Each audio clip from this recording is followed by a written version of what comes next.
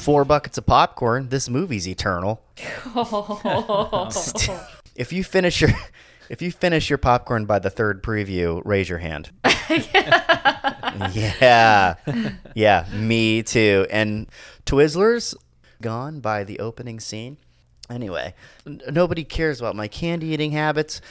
I don't even know if anybody cares about this show, but regardless, it's another episode of Screen Fix, the show where we will fix a recent film. I am host JC. With me, co-host today, the geek fluent girl, Mai. Say hi to everybody. Hey, everybody.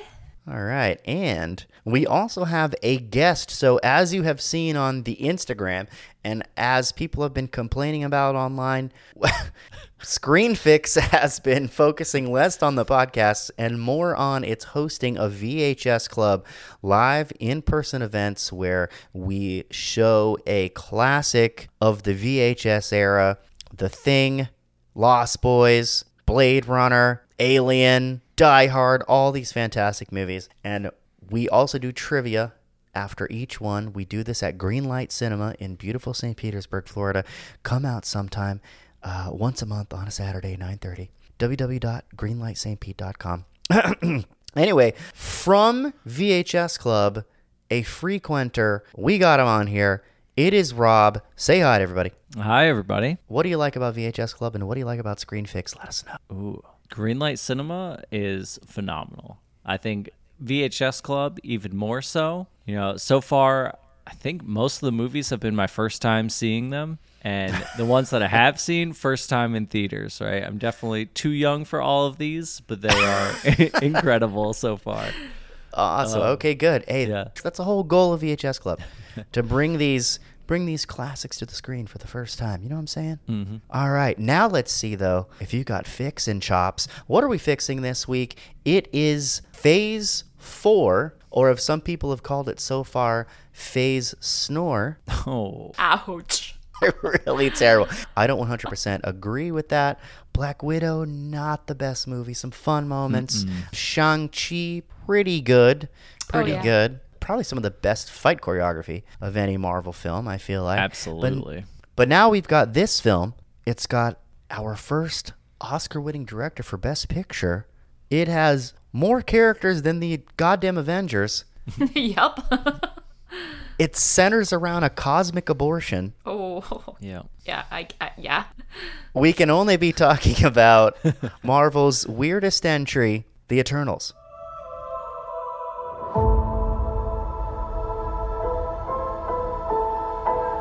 We're Eternals.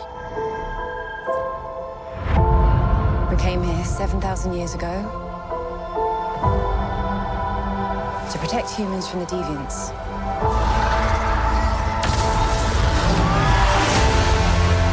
Why didn't you guys help fight Thanos? Or any war, all the other terrible things throughout history? We were instructed not to interfere in any human conflicts unless deviants are involved. By who?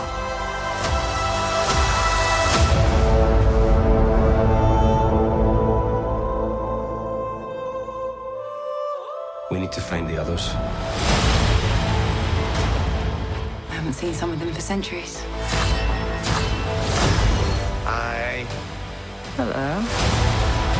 This is what the end of the world looks like. At least we have front row seats.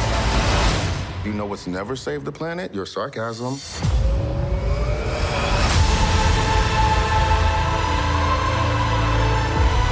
We have loved these people since the day we arrived.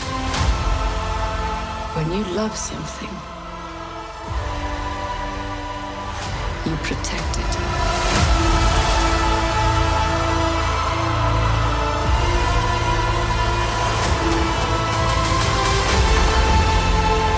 You can't protect.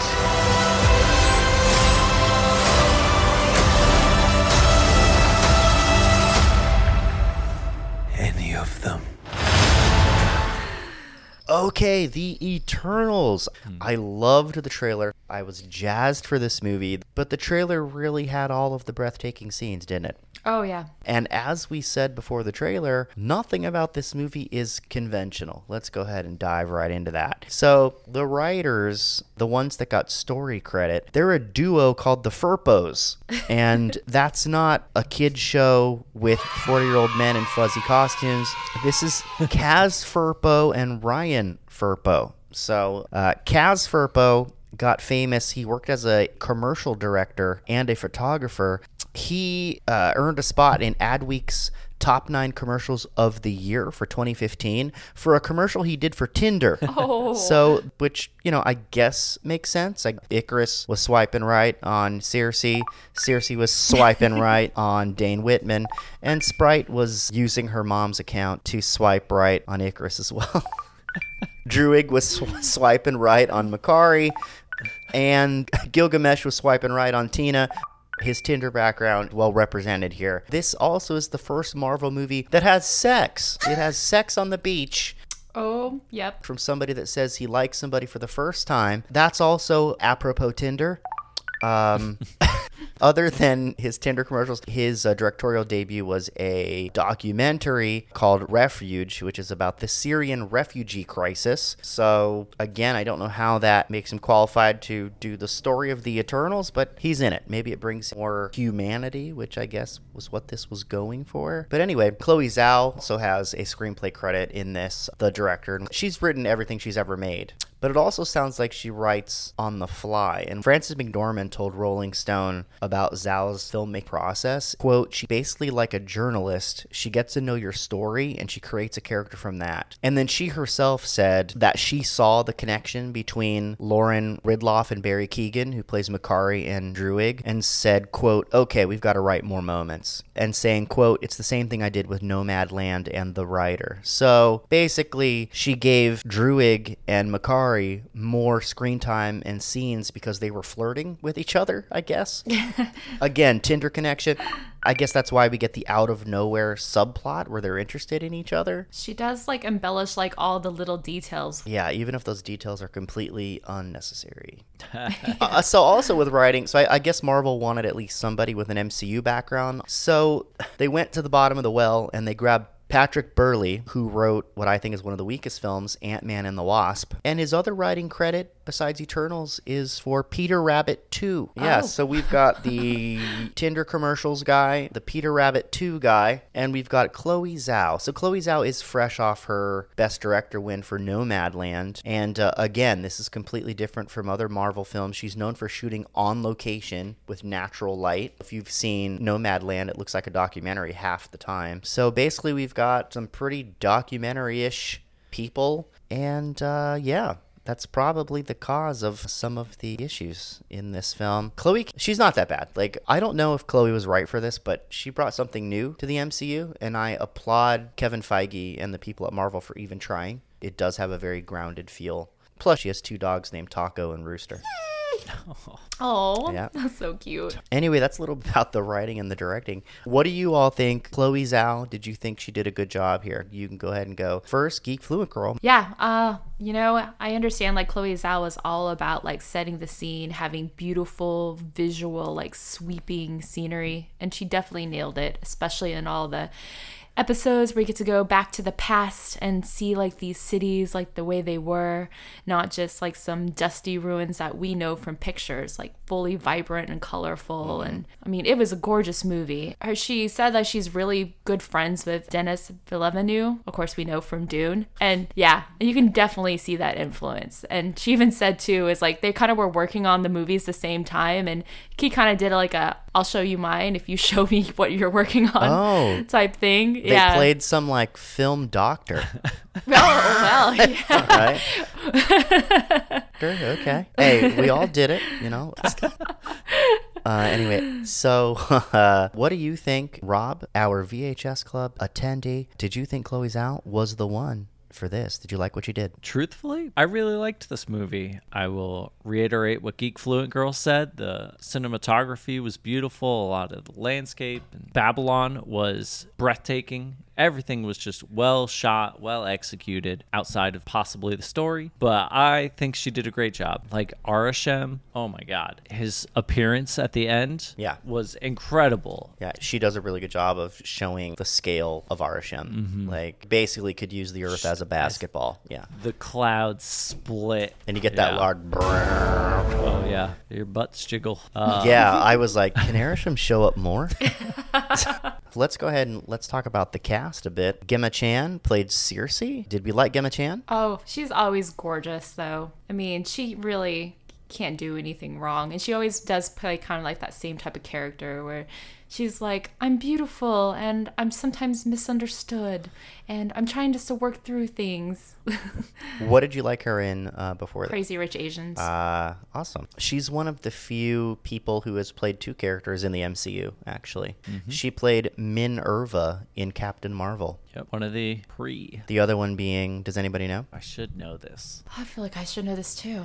The other ones are Alfre Woodard was in Captain America Civil War, but she also was in Luke Cage. Mahershala Ali is in Blade, and he was also in Luke Cage. So we're grabbing a lot of people from really Luke count, Cage. Though? Kenneth Choi was one of the Howling Commandos in Captain America the First Avenger, and he is also, he plays his own grandson in Spider-Man Homecoming. Yep, the principal. Oh, okay. Yep. So just a few people. Richard Madden plays Icarus. Richard Madden, famously from Game of Thrones. Robb Stark. The King of the North! Rob, how do you feel about another Rob? Richard Madden. I love it. How'd you feel about him playing Icarus? Honestly, I thought he did a great job. I was worried. I've seen some other like Game of Thrones alumni go on to some big movies, and I left disappointed. Are you referring to Macy Williams in New Mutants? I never saw that one. I'm more thinking of Terminator Genesis. Emilia Clarke. Come with me if you want to live. That's right. Yeah, so Richard Madden, I thought his performance was pretty blank, but I think he was supposed to be... Yeah, he's aloof. Yeah, like aloof Superman type. He was like, associated with Superman in the movie, so... Everybody like joked about him and be like, are you Clark Kent now? Yep. Where's your cape? Yep, there's all those jokes about that. We had Kumail Nanjiani as Kingo. Did we like Kumail Nanjiani? Geek Fluent Girl? I thought he was really great. I thought he brought like a lot of comedy that was needed. Yep. Was it necessary for the plot all the time? Yep. I don't know. The thing is, him and his valet were my two favorite parts. Tell the director I have some notes We for need him. to talk to you in private. Oh, Karan, he's worked with me for 50 years. I trust him completely. Actually, when we first met, he thought I was a vampire, and he tried to stake me through the heart. I've apologized so many times. Not quite enough times. Very close, though. I'll let you know. His valet, played by Harish Patel, he was the humanity to the whole proceedings. He was the person on the inside seeing things through our eyes. He was the audience surrogate in the movie. Okay, yeah. And I absolutely loved him. He's one of my top characters in the MCU, period. Yeah. It's high praise. He was Yeah. lovable and positive He and was wonderful. So genuine. He's like, thank you so much for everything you do. Yes. He just was and gushing he was like all the time. tearing up when Kingo left them. Tearing up. So yeah, so Kumail Nanjiani. We've also got Leah McHugh as Sprite. What did you think about Sprite, the actress that played Sprite? Rob? Great job, right? I assume she's a child actress and her actor, and she did great. I actually don't have a clue how old she is, but... Luckily for you, we have a thing called the internet, and we can just type in, she is 16 years old. Oh, okay. She is 16. Oh, yeah. all I mean, in right. the movie, she's supposed to look like a 12-year-old. 12-year-old, yeah. And yeah, she looks about 12. I mean, it was filmed a few years ago, too, right? So, Yeah, wasn't maybe. it? Yeah, she could have been like 14 or so. Yeah, true.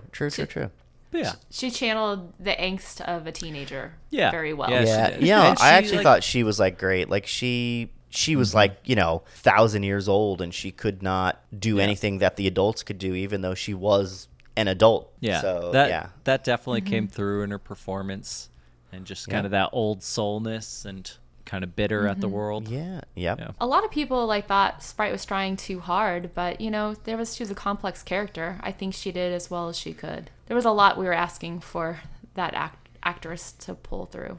True. All right, next we've got Brian Tyree Henry as Phastos. He's the one who was giving humanity tech. He's also the first superhero to be openly gay in an MCU film. So what did you think about Brian Tyree Henry? Geek Blue Girl. I really liked him, you know. I felt like he was one of the characters that actually did show more of that humanity, why they want to save. Because he's like, you know, I'm married, I have a kid, I have a life. Even too, when he was saying, he's like, I have set aside my powers. Like, I could easily fix this bike, but I want to fix it with my hands.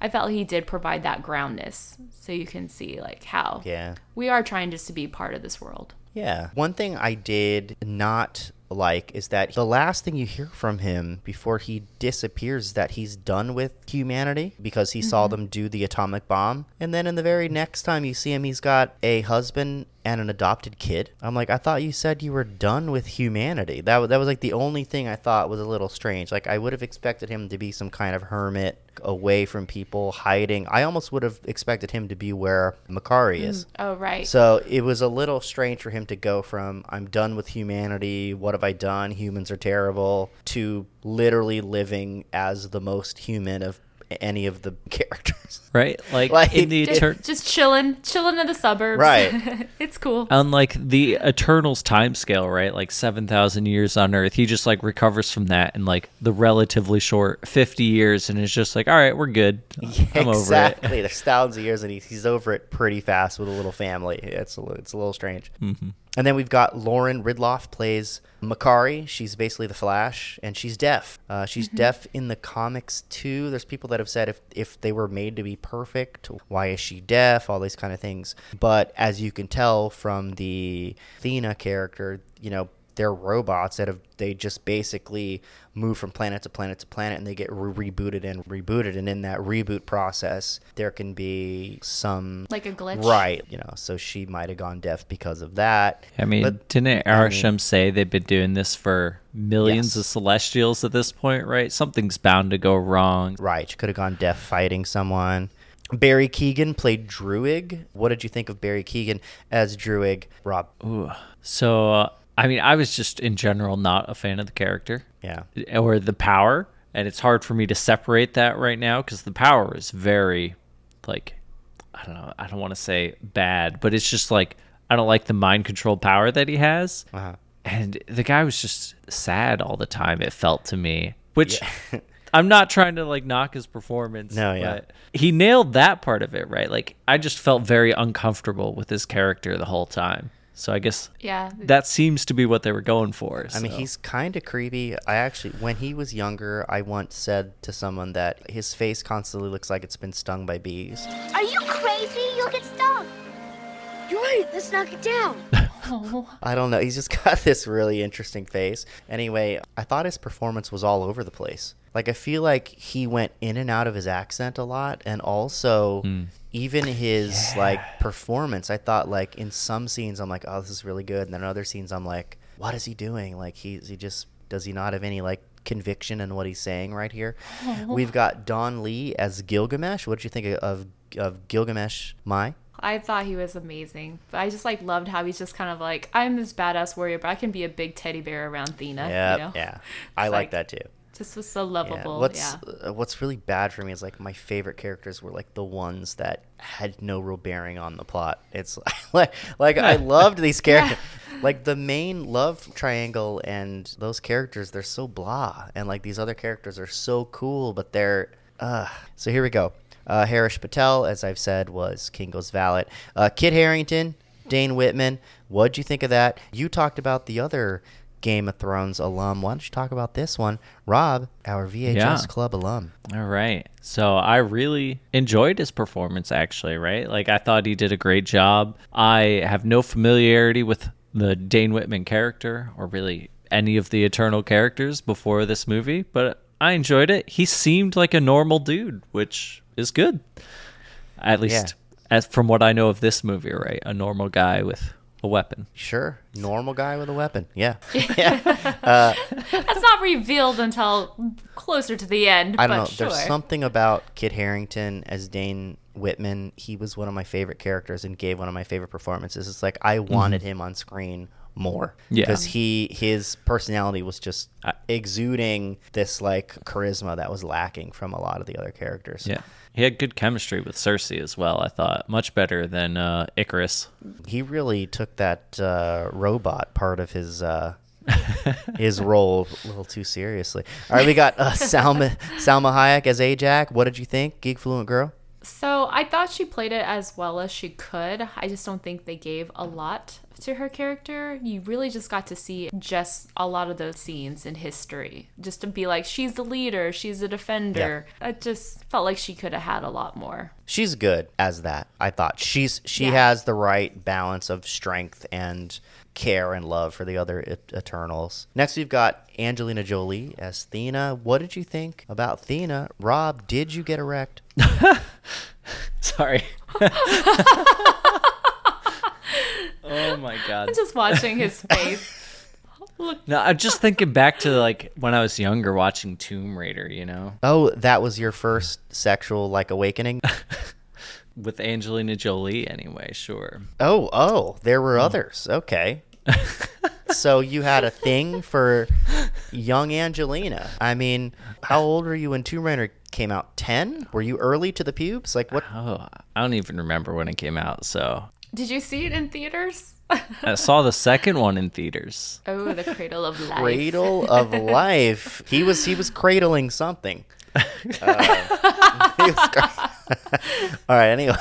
All right. What did you think of her performance as Athena? Oh, great. I actually really enjoyed her. It was clear that she was having a good time. Like, I watched some of the interviews with her afterwards, and it just seemed like she just had a blast doing this movie, and it came through. She's great at being an action hero. Oh, yeah. And that's kind of what she was. Yeah. The physicality is correct, and also she's got the right, like, cool swagger. Does anybody know who voiced Crow, the Deviant? Didn't even know he had a name, to be honest. Yeah, that main Deviant there is named Crow, and he was voiced by Bill Skarsgård. Does anybody know Bill Skarsgård? Oh, Bill Skarsgård. Bill Skarsgård played Pennywise in the recent It movies. Oh, well, I'm Pennywise the dancing clown. Oh. Creepy. Wow. Yeah. All right. I think he's a good actor. I actually hope that he has another role in the MCU and not just a voice. It's always rough when they kill the character of an actor you like, right? Yeah, but I hope I get to see him be an actor in something. So I'm glad that they killed him because it opens him up. Maybe he can be the like sixth person who's played multiple roles in Marvel. All right, so those are our characters. We've talked about our directors and our writers. We've kind of made it known whether we liked the film or not. I don't love this film. Rob liked it. Geek Fluent Girl, I don't remember. Did you like this? I liked it.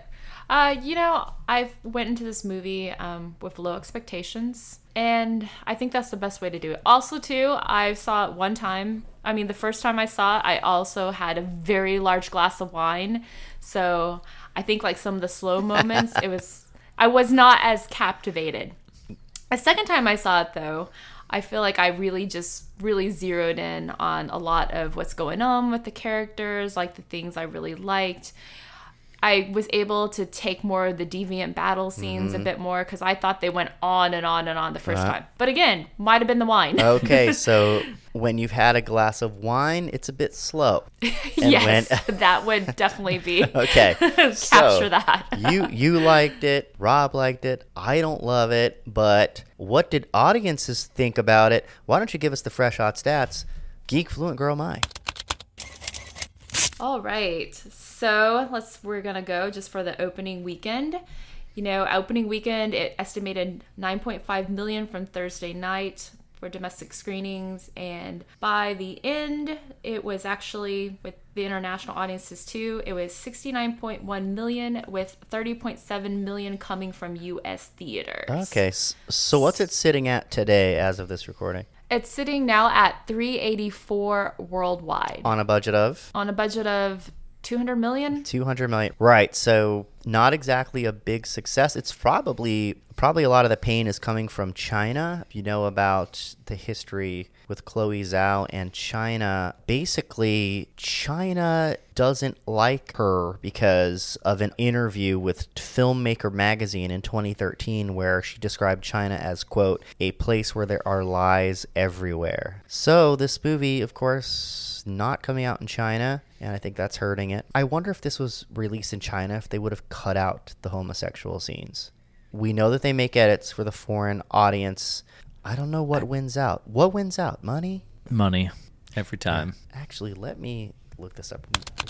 So basically, Chloe Zhao had said, quote, I don't know all the details, but I do believe discussions were had, and there's a big desire from Marvel and myself to not change the cut of the movie. Fingers crossed, end quote. I don't think they did, because I just read recently, it looks like that Saudi Arabia, Kuwait, and Qatar also banned showing the Eternals because of the same-sex relationship. Yeah, so they didn't change it for them. That's good, but would they have changed it for China? They do have a lot more The money. world may never know. So moving right along, let's go ahead and I will give a quick and dirty plot summary. Oh, crap. You don't have Dirty Pooper or whatever. Movie pooper? Ew, dirty pooper. Not dirty poop. I mean, it's the quick and dirty plot summary by Movie Pooper. I'm sorry, Movie Pooper. All right, I'm sorry. I did not have it pulled up. I've got it. The latest poopers. Here it is, Eternals. Here we go. So here comes the quick and dirty plot summary by Movie Pooper. Movie Pooper, where they wipe away the excess. Here's the one-pinch summary. The Eternals are a team of immortal superheroes sent by the celestial leader Arishem to Earth for the purpose of protecting humanity from the Deviants, a breed of alien predators that target humans. In the present day, leader Ajak is killed by a deviant named Crow that absorbs her energy. She chooses Circe as her successor, and she joins her former lover Icarus, as well as the youngest Eternal Sprite, to round up the other members, Thena, Kingo, Druig, Makari, Phastos, and Gilgamesh.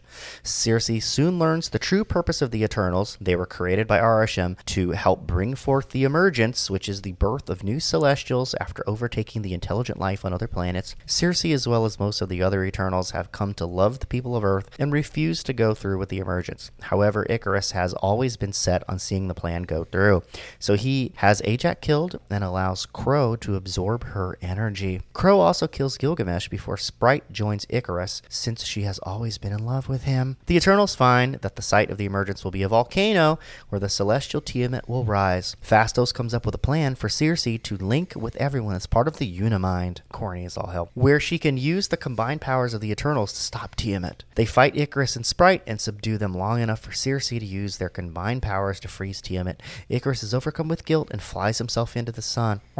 Circe uses the Unimind to take away Sprite's immortality so that she may live a long, normal life among the humans. Basically, Sprite wants to get laid.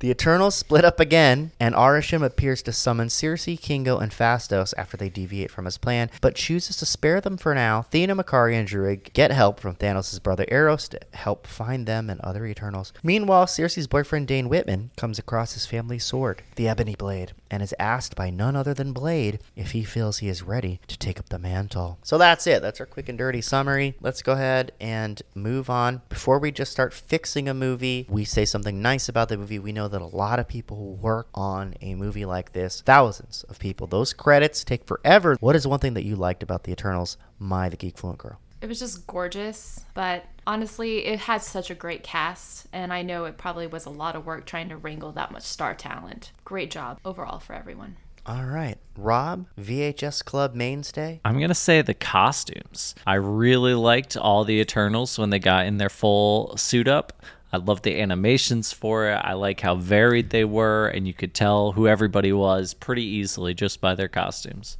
Okay. I will say the one thing that I liked about the Eternals was the swing and the miss. I liked that they got the weird Tinder writer to do the story.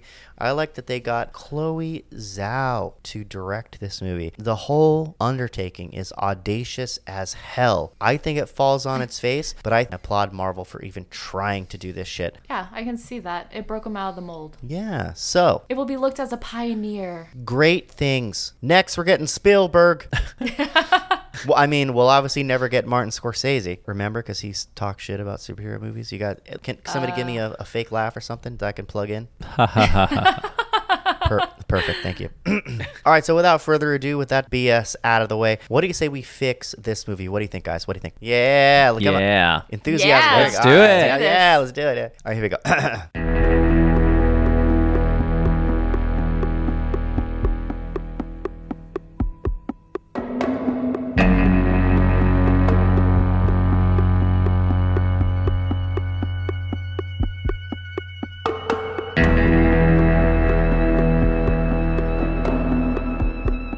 Geek Fluent Girl Mai, do you have your first fix for the Eternals?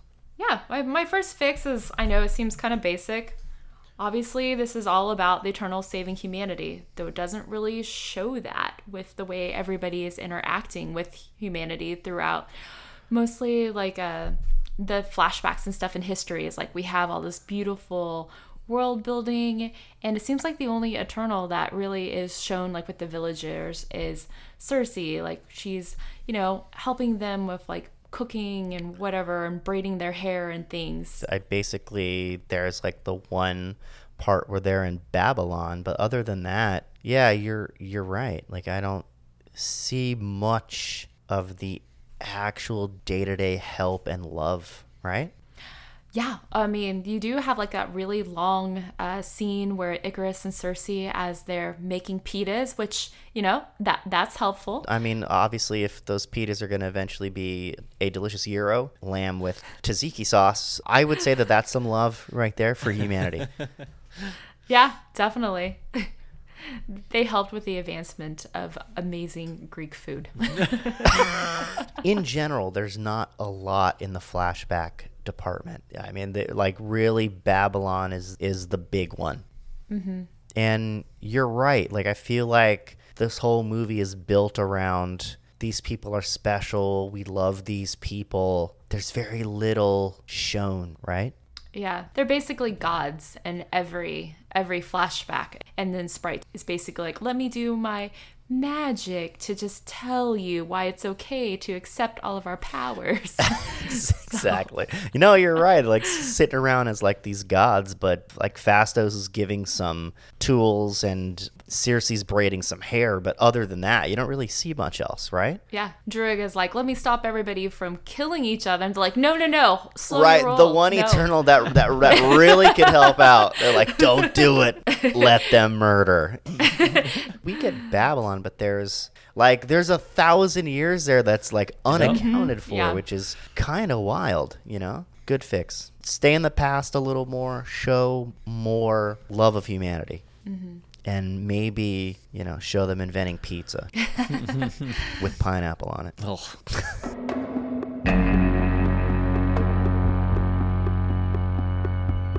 All right, Rob, VHS Club, why don't you give us your first fix? All right. I'm kind of in a similar vein with Geek Fluent Girl. Okay. I enjoyed the scenes in the past the most.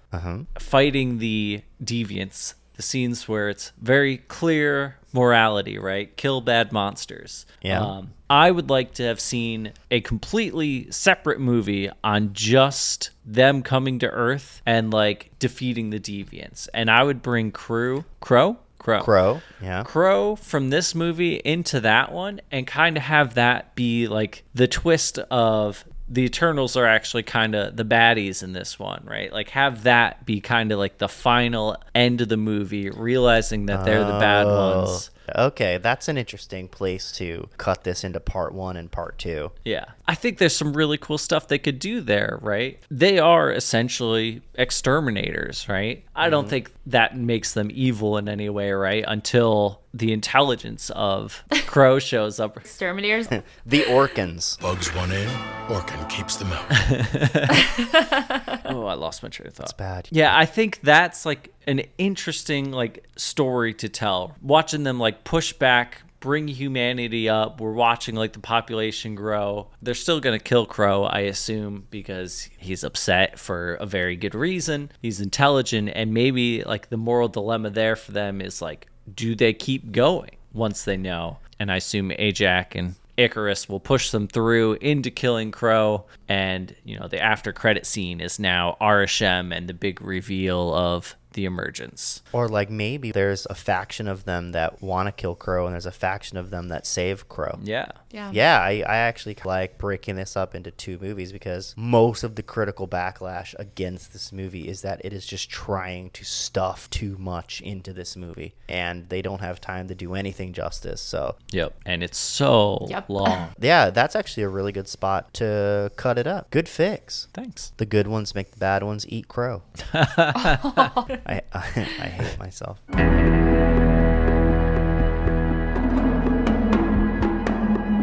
So, JC, what is your fix? Okay, this movie has too much shoved into it. You cannot do justice to this many people. How many Avengers were in the first movie? Like 6? And that took a lot of world building. Yeah, they had movies beforehand. The only ones that didn't were Black Widow and Hawkeye. The rest of them, even Hulk had a goddamn movie. Yep. There are 10 Eternals that we don't know. 10! On top of Deviants, on top of Dane Whitman. There's too many goddamn characters in this movie. So here we go. Cut it down to 5 Eternals. Just the ones involved in this plot, okay? These are my 5 Eternals. Icarus, Circe, Sprite, Druig, Phastos. And we're going to get rid of these other characters because of these reasons. Actually, include Ajax, but have her die very early in the story. Gilgamesh. Nothing in his story about taking care of Thena is crucial to the plot. Nothing. Thena, her mind fritz thing is not crucial to the plot. In fact, her mind is perfectly fine when she's fighting the guy at the end of the movie. When she's fighting Crow, she's fine. Like, it's not consequential to the plot. Kingo, love him to death, but he's so inconsequential that he isn't even in the final fight. He just leaves. Yeah.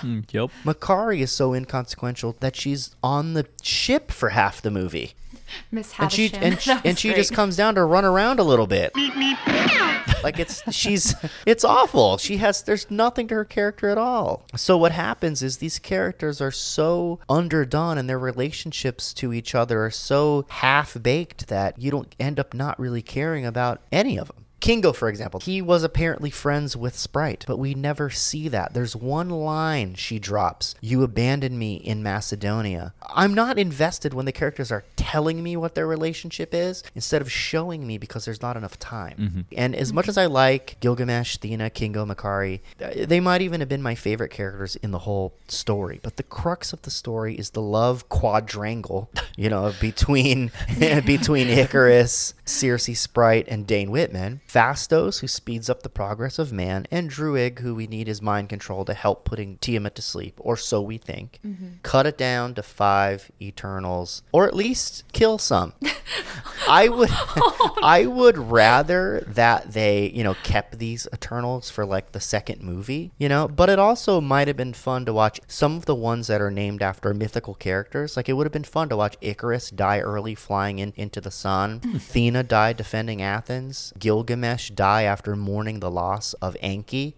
Some of these more mythical ones, those ones do become myth and like legend. Anyway, 5 Eternals. What do you guys think? Yeah, that puts it a lot more in line with one of my personal favorite MCU movies, another ensemble cast introduction with Guardians of the Galaxy, right? There are 5 main Guardians, right? Okay. Yeah. 5 is perfect. How many Ninja Turtles are there?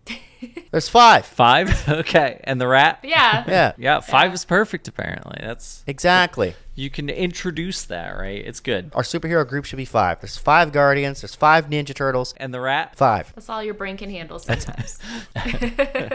So which Eternal is our party dude, Michelangelo? I would say it was Gilgamesh, but we kind of killed him, right? That's your party dude? Yeah, I feel like Kingo's the... I don't know. Kingo. I guess Gilgamesh because he made his own mead. That's all. With his own spit. Yes. Would you drink that? The concoction? Absolutely.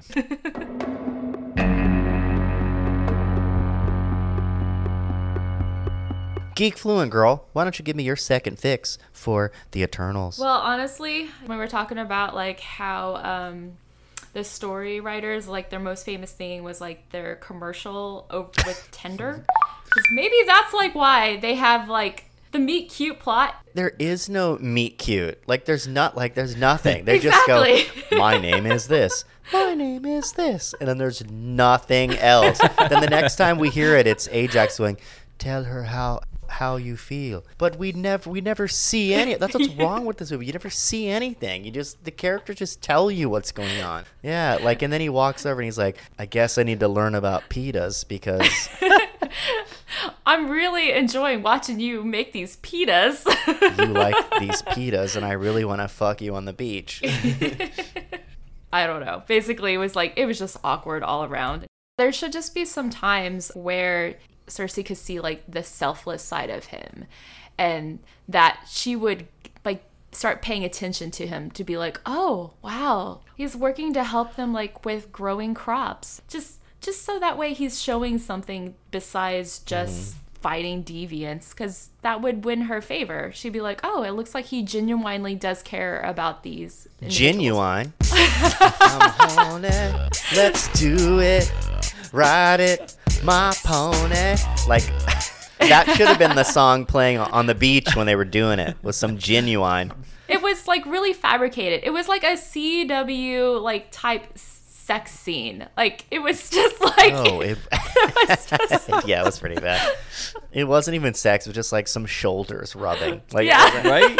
It's like close up on the face. There's such passion right now. You're absolutely right. Like, it would have been really cool if she noticed it and he was like, I did it all for you. Exactly. And then you'd be like, aww. And then it would make sense where then you see they're getting married and all that. Right. And then they could rub shoulders on the beach. Like, yeah, there you go.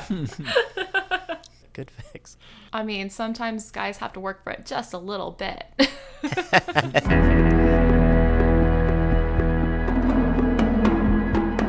Rob, what is your second fix for the Eternals? In this movie, there are two big like moral conundrums that the characters face, right? The first is their extermination of the deviants and their now clear intelligence. And the second is betraying Tiamat in the final sequence, right? Yeah, aborting his birth. Yeah, quite literally.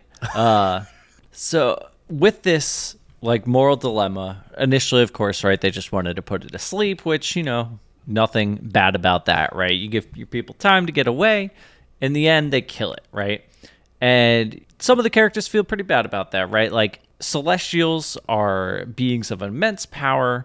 They go create stars, create planets, create life throughout the universe. But my problem with it is they said a few times that Tiamat would be like creating billions of lives, and he's going to kill billions on Earth to create billions of others. So in my view, it just like is kind of a wash. Like, they keep saying like, oh, humanity is special. Like, Ajax says that in Babylon when she first kind of shows apprehension with Arishem. She's like, they're kind of special. I don't know about this. And he wants to push through on the plan. And then later in kind of the flashback talk with Icarus, when we finally see his betrayal of Ajax, Yeah. she says the same kind of thing, that humanity is special. But from my view, it's not that special, right? Like, you're just kind of trading lives one for another. I think it would have been more meaningful, their choices, if Tiamat would have been creating like tens of billions, trillions of lives, like lives innumerable, right? Like, give it more depth that their betrayal is actually taking something away from the universe to preserve humanity. I think that would have made the decision a lot harder. I think it would have put a lot more people, like, it would have made Icarus more sympathetic too, right? Well, other than his killing of Ajax. How many people do you think are in the entire universe? The entire no universe. idea. Or not even people, living things. Living things? Yeah. I mean, Earth alone, there's probably trillions once you start counting insects, right? So they're special because when they snapped, they brought half of every living thing in the entire universe back, right? Mm-hmm. Trillions of trillions of trillions of living things, right? Absolutely. So how can you say they haven't proven that they're special? That's true. They are, right? At least the most special among humans, the Avengers, basically, right? Mm-hmm. not your typical human, but I guess they came from humanity. But I do agree, right, as a human, that we're special. I just think You still want us to live. That's good. Yeah. it would have meant more of like a sacrifice by the Eternals if there were actually something being traded other than one life for another. But also, you have to remember that Ajax is the one Eternal that is not ever erased. So Ajax has done this for, who knows, millions and millions of years. And the only race she wants to save is the human race. That is a good point. She sees something more special in them than she's seen in millions of years, maybe billions of years. I did not catch that, to be honest. But that's cool. The trade-off is less of an issue for me, but I did have thoughts the same as you where I was like, well, killing him keeps who knows how many countless amounts of stars and planets, because they make stars, right, or whatever. So Yeah. it's keeping countless stars from being made, and who knows how many planets around that, and how many civilizations are now never going to exist because, of this one decision. She turned him into a big old marble slab. So now she's going to send the marble industry into a deep recession. Prices will collapse. Although you might, charge a higher price for some celestial marble. To see my new kitchen counter, Nancy? That's not just marble, honey. This is pure Tiamat. Can Frank afford that? What kind of marble did Frank put in your new kitchen?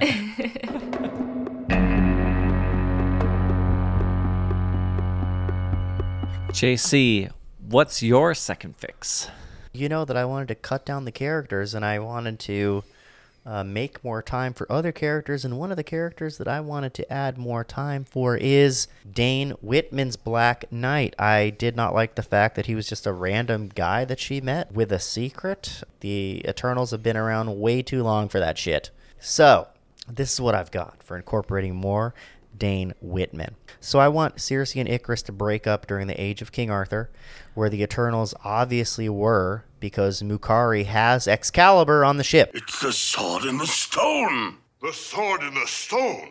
Yeah, that's true. So I want them to know about the Black Knight and the curse. I want her to meet Dane Whitman in the future, and then she learns what his last name is, and she's intrigued. When they start dating, he shows her his heirloom, and she tells him, do not take it out of the case because it's an old relic and it will corrode quickly. Like, she makes something up.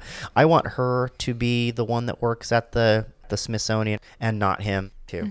Now, later in the story, Druig tries to use Dane with his mind control to try and stop Circe from killing Tiamat. So basically, Circe is telling Druid, I'm not in love with humanity, trying to, get Druig off her scent, her real plan. But he controls Dane, because he doesn't know Dane's last name. He controls Dane and tries to make Dane hurt her, and he wants to see if she'll hurt him if he's attacking her. But Circe tricks him into thinking that he can make Dane more powerful by telling him his last name and telling him that he's got the sword. And Druig, remembering the curse, has him take the sword. And when he becomes the Black Knight, actually, he's broken out of Druig's mind control because his magic is stronger than Druig's. And he actually ends up helping Circe and Phastos complete their mission of killing Tiamat before he emerges from the earth. So that's how I would include Black Knight into this story more, making him more of Circe's connection to modern day humanity. Yeah, I really like that. It really helps develop him into the whole story, instead of just kind of he's the boyfriend. Oh, I gave you a ring. Here's your family crest, but I'm not going to know anything about your history at all. That's very, very weird. Whole inclusion. The fact that he keeps asking to be a giraffe, like a giraffe, does any of you guys want to be a giraffe if somebody can make you into an animal? If anything goes wrong, make us sound like a dying giraffe. What's a dying giraffe sound like? Nah. Apparently, it's kind of a long-running thing in the MCU now, are just random giraffes in bedrooms and scenes. I don't know why, but it's a thing I just learned about today. It's just giraffes all over. Interesting. I don't know why. Right. This is like the Star Wars thing of people getting their hands cut off. Oh gosh. That's a weird Easter egg. Now we're gonna be counting all the giraffes now in every. I Marvel know. movie. Somebody's gonna make a video. Every giraffe in the MCU.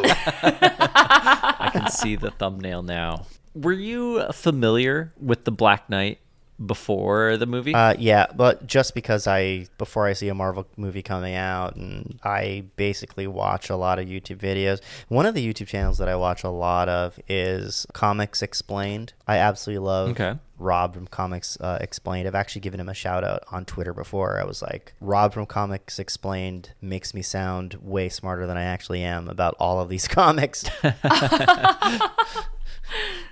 That's pretty cool. Yeah. Nice. So you do that before you watch the movie? Because I'd be afraid of spoilers. Well, they always change everything. True. I mean, in the comics, the Eternals are not robots. Oh. So, yeah. I did not know that. Exactly. So, usually you do not spoil anything when you are doing a podcast such as this one. Or if you just want to sound, smart when you're out having some beers with your movie bros, Like my best friend's husband, he's like knows all the comic books. So see? Now, if you watch a little Comics Explained, you'll be able to bring something up that he's never heard before. True. Very true. You watch him stumble over it. He'll be like, I need to get up and get another drink, and make an excuse to leave the room. You'll have him. You'll have his balls in your hand. Yeah. So without further ado, I think we should consider the Eternals Screen Fix. Screen Fix. Is that a giraffe sound? I tried to do a giraffe. All right. So, do you have a final thought? VHS Club Zone, Rob. I do.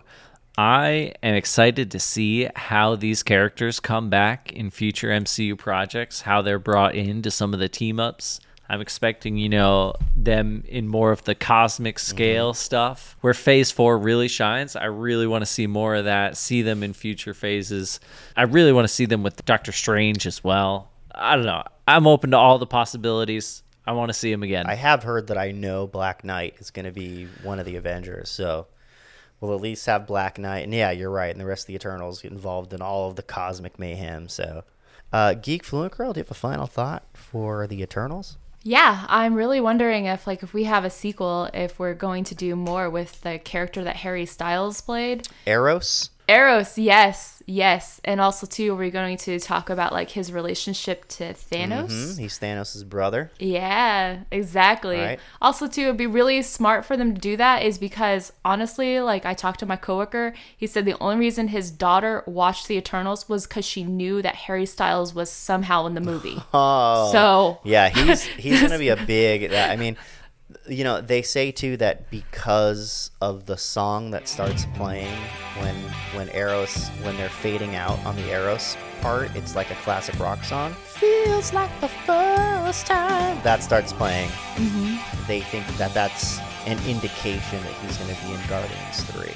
Oh, that would be cool. Oh. His little buddy is Patton Oswalt, right? It was named Pip or something. Pip Patrol. Patton Oswalt. Patrol, yeah. He's also been in several Marvel properties. He was in Agents of S.H.I.E.L.D. as well. Also, my final thought actually kind of had to do with the same thing with Eros. I was going to say that, in the comics, Deviants are not that different than Eternals. Again, Eternals are not robots. And the reason why Thanos looks like, Purple Grimace and Eros looks like Harry Styles is because they're both Eternals, but Thanos has the deviant gene. Wow. I wonder if they'll stick to that idea. That definitely makes sense because I do remember when I looked up a bit more Eros, I was like, he's Thanos' brother? I'm like, this does not make sense. So, why don't we leave everybody with your favorite line from the funniest person in the movie, Kingo. Here we go. Why don't you go first? We just got BTS to do a cameo. BTS is everywhere now.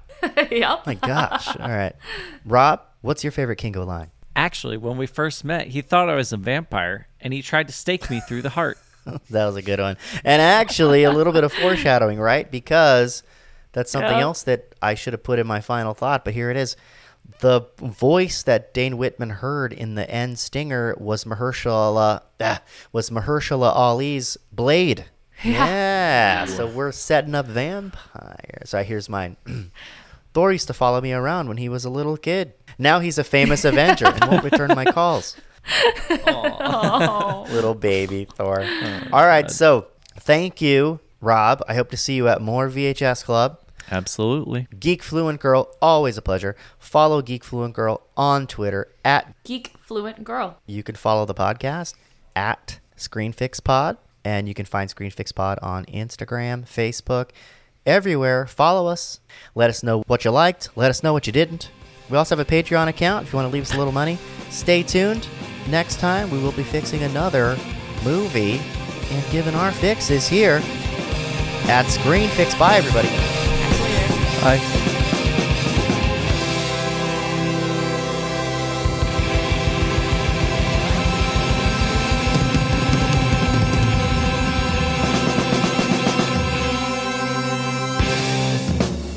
I feel like that's how everybody watches stuff now. It's like you watch it in pieces while you're doing other stuff. It's like, okay, I'm going to watch a little bit. Then I'm going to go get on the old spin bike. Then I'm going to do a little bit of laundry. I'm going to order some Uber Eats. I'm going to express my dog's anal glands. Oh, gosh.